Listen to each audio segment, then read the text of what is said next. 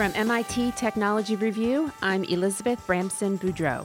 And this is Business Lab, the show that helps business leaders make sense of new technologies coming out of the lab and into the marketplace.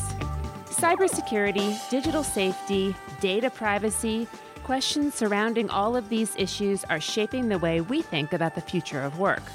More and more, how we answer these questions has a direct impact on our daily lives. This episode starts a series on cybersecurity.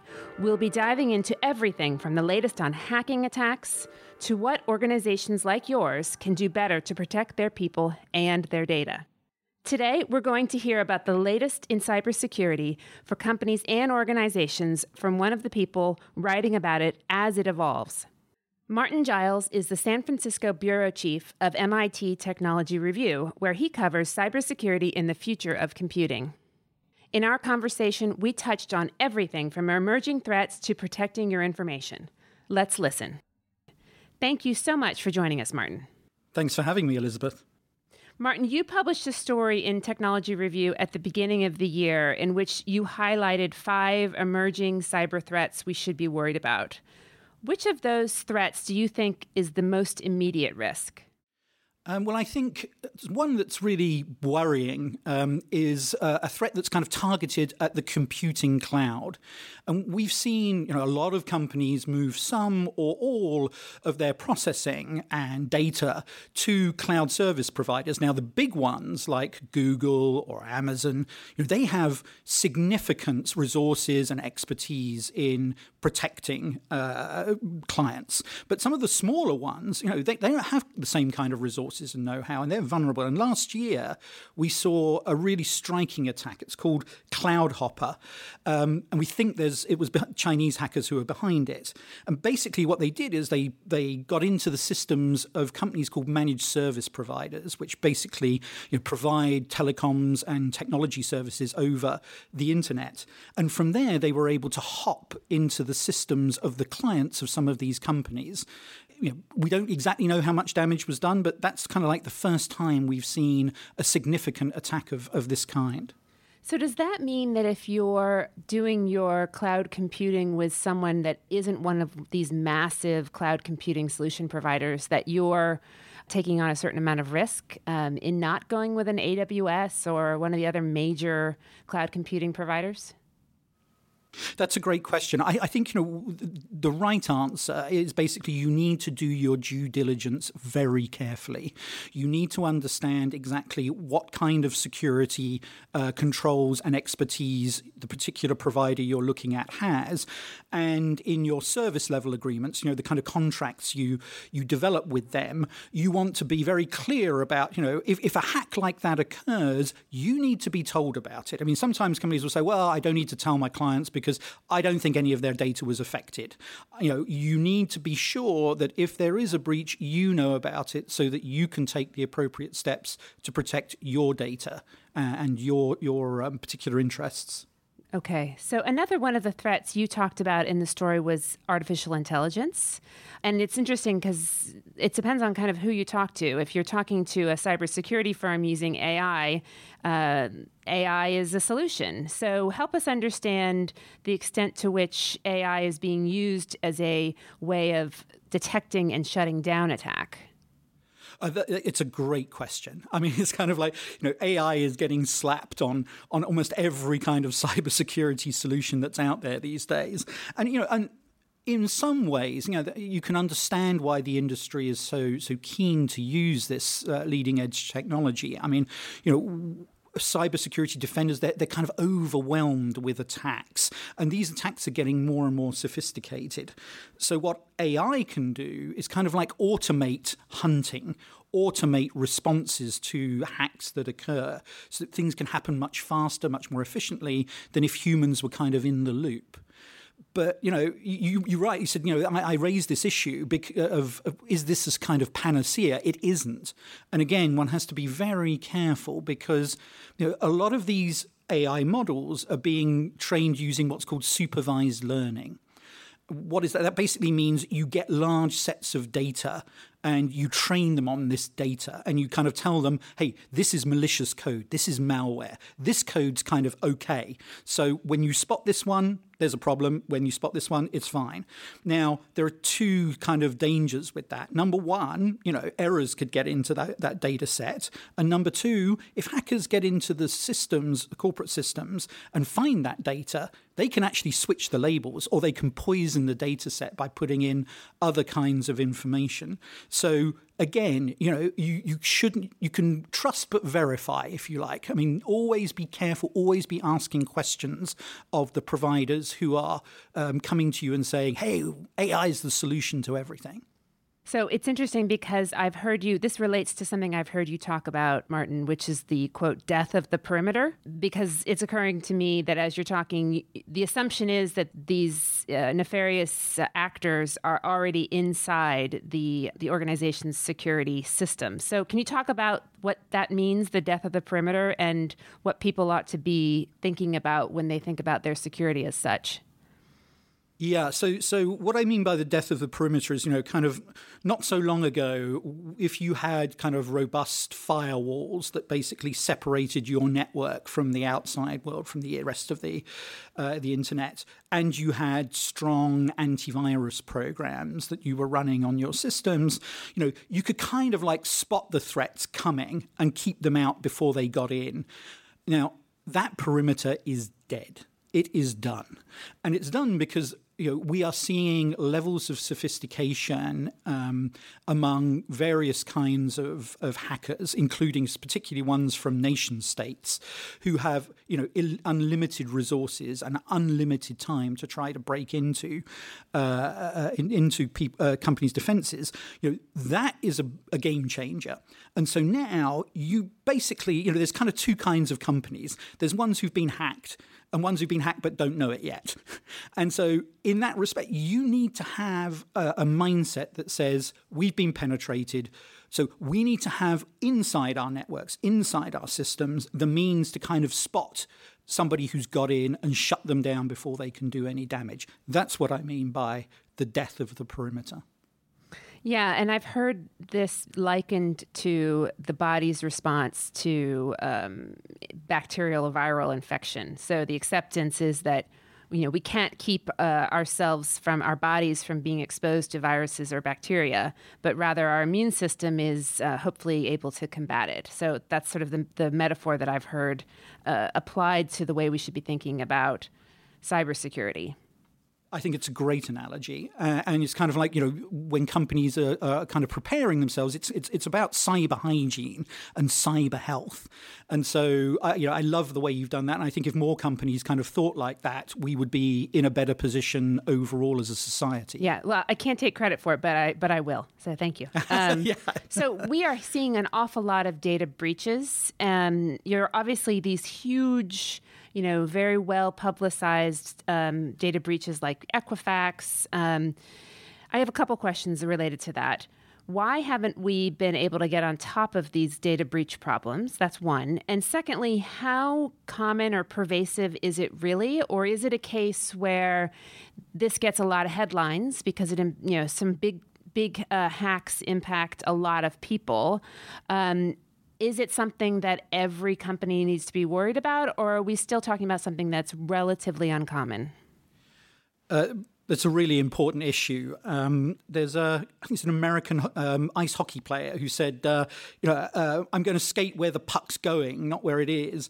And it's kind of like hackers go... I'm going to interrupt you. Yeah, I'm just going to interrupt you and say that Wayne Gretzky is a Canadian hockey player, and I think it's important that we get that fact. I'm British, so I'm so sorry about that. But hockey, it's whole hockey to me. And so obviously hackers are going where this data is, and companies are storing more and more of it. Right? It's cheaper than ever, thanks to the kind of cloud computing services we talked about earlier on. So there's these massive mountains of data being stored, and often what's happening is that they're not being properly protected. That's why we're seeing these massive breaches. And, you could say, well, we don't see that many of them. And I think a lot of them don't get talked about, right? Companies try and keep the wraps on this stuff. And it's striking to me that kind of like last year in Europe, a new regulation came into effect called the General Data Protection Regulation, GDPR. And since then, we've seen a massive increase in reports of breaches, right? And why is that? Because that regulation has swinging fines, really steep fines, up to 4% of a global turnover of a company. And so all of a sudden, bing, we see a lot more of these particular breaches coming out. So there is a problem. We don't really yet know the full extent of it. Okay, so what should companies be doing to better protect their data? There is GDPR regulation, but let's assume you're not in Europe and you're listening to this podcast, what should I be thinking about as the CEO of a company that has data like this? Right. Well, first of all, you think, do I actually need to keep the data, right? I just think a lot of data just gets stored because companies think, hey, maybe someday I'll need it. And so I'll just keep it around. And by the way, it's really cheap to do. But that means that data is vulnerable. So number one, do you really need to keep all the data you're keeping? Number two, if you do have data, you need to put it on a secure database that is basically strongly protected using multiple passwords, and the data needs to be encrypted, strongly encrypted. If it's sensitive personal information, maybe there's some kinds of data, if it gets out, it's not so serious. But anything that is personally identifiable information from an individual, or things like social security, health records, etc., that needs to be really strongly protected. And you also need to think about, your suppliers and third parties, because often hackers get into their systems. You may have the best defenses out there, but if they get into their systems, they can find their way into your databases. So again, you need to make sure that your entire supply chain that has access to that data is properly secured. Yeah, I think that's really important. I think a lot of people think, okay, I've got mine stitched up, and don't realize that there's a vulnerability in a partner that perhaps might not be quite as stitched up, or might have some sort of arrangement with a cloud computing provider that isn't necessarily the most secure either. That's right. It's like what's the weakest link in the chain, and make sure you understand who's in the chain and where that link may be. So we've been talking about hackers that are copying or stealing data. But what happens if they just encrypt it and then threaten to keep it locked down unless you pay a digital ransom? And sometimes I think this is done through untraceable cryptocurrency. And these so-called ransomware attacks are becoming more and more common, and they can really cause chaos, can't they? Yes, they absolutely can. In 2017, we saw a ransomware attack called WannaCry, which made a lot of people want to cry. And the reason for that is basically it attacked, I think, something like 200,000 companies. And what it does, it's basically a worm. Now, a worm is a kind of piece of software that basically allows itself to replicate automatically from computer to computer in networks without any human having to get involved. And so what this worm did was basically it locked down thousands, hundreds of thousands of computers, and then the hackers asked for payments in untraceable cryptocurrencies to release the data. We saw it again last year. There was a big Taiwanese semiconductor company that was hit by the same kind of attack, and it basically shut down its chip-making facilities for days until that kind of attack was sorted out. So, and then we also saw last year something to me that's really shocking is that these hackers are targeting cities. They're targeting municipalities. Atlanta in March was hit by a ransomware attack, and basically, it wiped out, all kinds of legal files. It wiped out some of the video that was being kept, the kind of camera video that police keep. That disappeared. It hit utilities. It hit all kinds of different services. And for days, everything was out. People had to pay their bills going back to paper, good old analog paper, rather than digital payments. So this is a significant shift we have seen over the past, I would say, 5 to 6 years, and it's extremely worrying. So why are they targeting cities? Is it just about assessing spots of particular vulnerability, and maybe municipal IT systems are not as robust as corporate ones? Well, that's a great question. My understanding is that there were reports before this attack took place that showed that Atlanta had, I think, something like 1,800 or 2,000 unpatched vulnerabilities. That's flaws in the kind of software that was running across all of its municipal operations, and so that's exactly the kind of gift that hackers go looking for. It's like, wow, we have this whole toolkit of exploits that we can target. That's exploits are sort of sophisticated hacks that can target these kind of vulnerabilities to get access to systems. So if you do have these, if you're not patching and you're updating your software regularly to kind of close those vulnerabilities, that's exactly what they're looking for. And I guess, in particular Atlanta, but probably many other municipalities may not be paying as much attention to that as, say, a corporation. So I want to get back to talking about what companies and executives should do about cyber attacks. But before that, I also want to ask you about the Internet of Things and cyber threats associated with Internet of Things enabled devices. And I know many people go out and buy inexpensive, made in China IoT devices like cameras for their homes or any number of things that may not be particularly secure. Can you talk to us a little bit about that? Yeah, in your own home, Elizabeth, how many sort of web-connected devices do you think there are? Everything from your router to maybe your fridge. What have you got in there? Oof, probably, I'm going to guess it's 10, maybe? Yeah.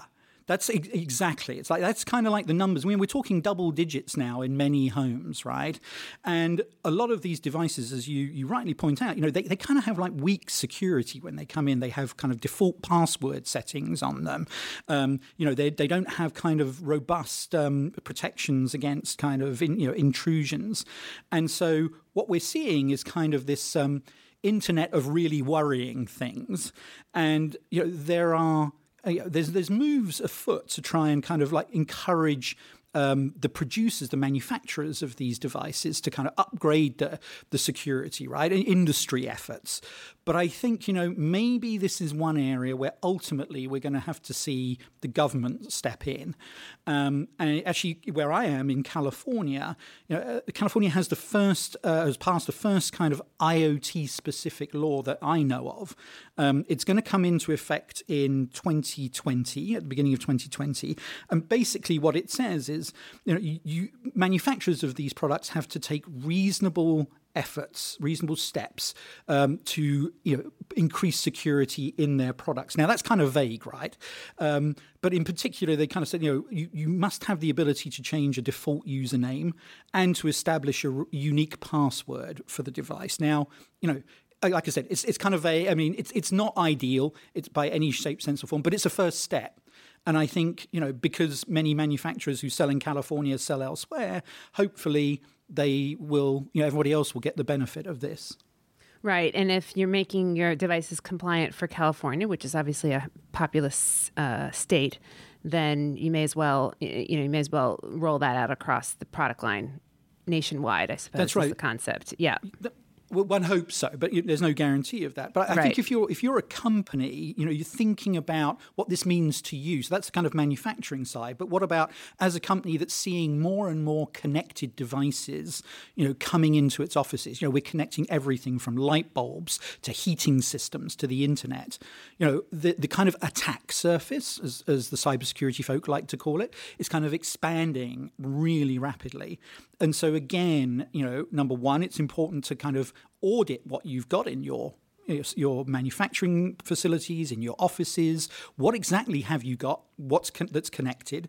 How is it protected? How does it hook up to your network? What kind of protections does it have? And what kind of protections do you have in your network that can stop hackers getting to those particular devices? And, it's kind of frightening because ultimately, at the end of the day, we're seeing very determined, probably definitely nation-state hackers from places like Russia and North Korea targeting industrial equipment, trying to get in and take control of processes that could actually be really dangerous. So, this is a massive issue. It's a whole topic in and of itself for a future discussion. You've painted a pretty bleak picture of the cyber threat landscape. I know you're not a bleak guy, but the picture's a little bleak. If I'm listening to this and I am responsible for making these kinds of decisions for my company, should I rush out to get cyber insurance to protect us if we are a victim of hackers? Yeah, you're right. I'm not a particularly bleak guy. I like to try and look on the bright side of things, but I think we have to be realistic, right? It's a balance of risk and reward.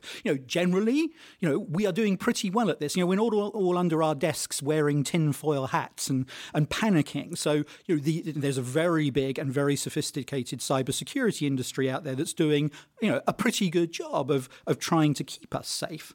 But at the same time, breaches will happen. Remember what I said about the death of the perimeter. They are inside. They will get inside, and sometimes they'll succeed. So what can you do? So insurance is like an obvious kind of like way to sort of underwrite the risk if somebody does do something bad to you. And there are good things. So to take a step back. Number one, general insurance policies.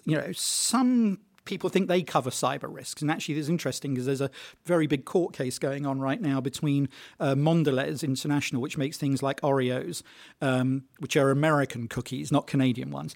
And basically, it had a cyber attack I think 2 years ago maybe, which basically put a lot of its systems out of action. And it has made a claim, I think, for $100 million from Zurich American Insurance. And Zurich says, well, on your general policy, we're not going to recognize that, because I think fundamentally because they're claiming it's an act of war, because it was probably a nation-state hacker that did the hack.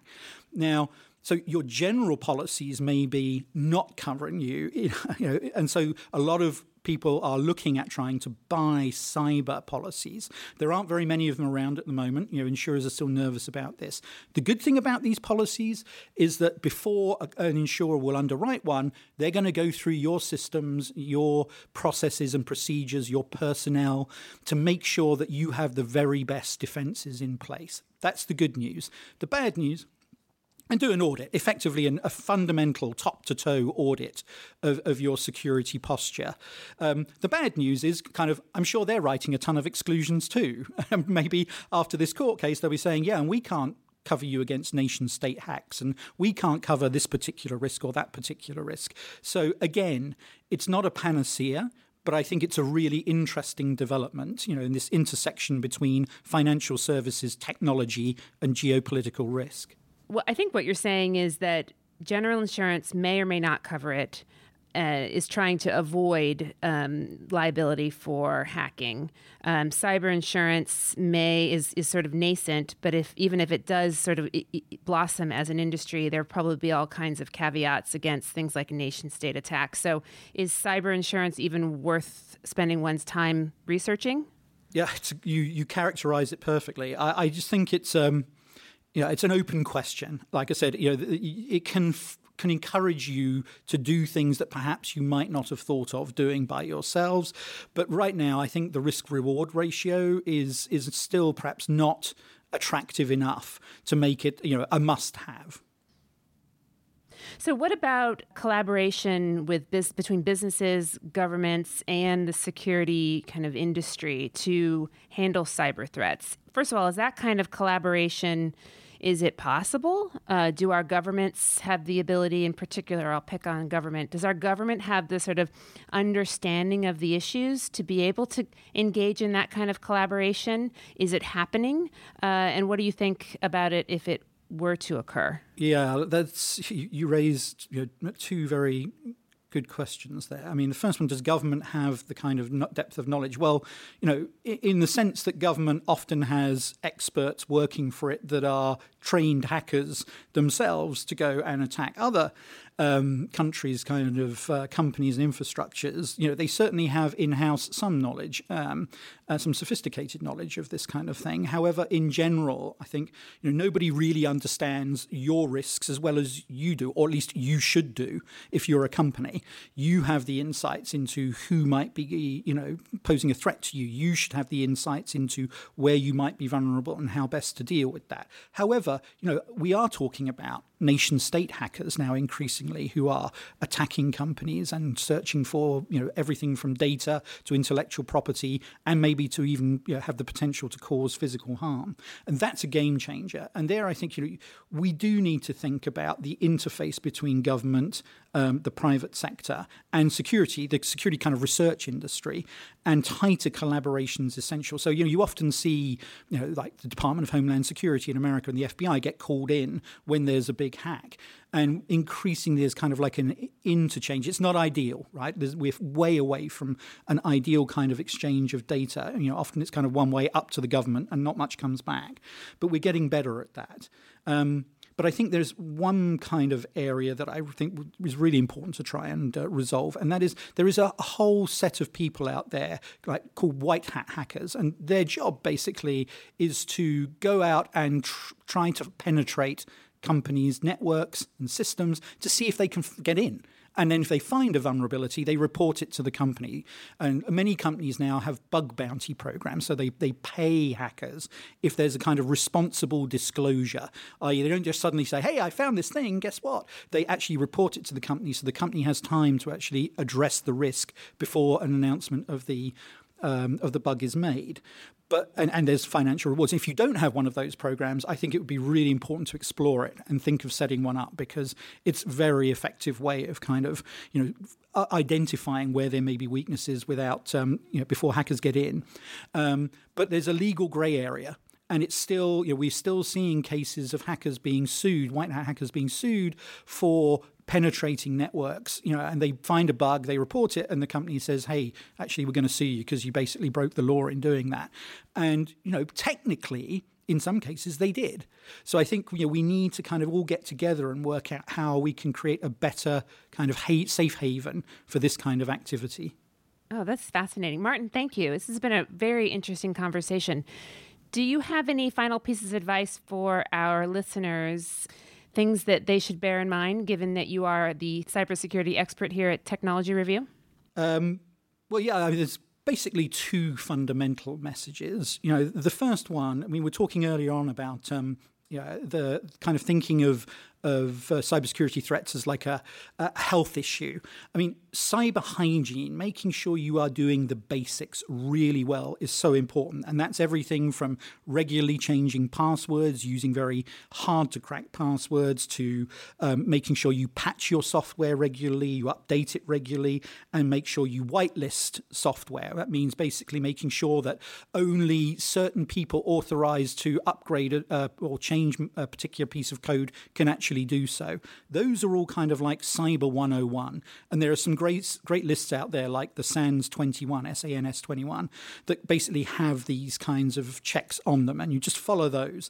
And then the second thing, and that's what I tried to get across in the article, which you talked about at the beginning, these kind of emerging cyber threats, is, be prepared to think the unthinkable.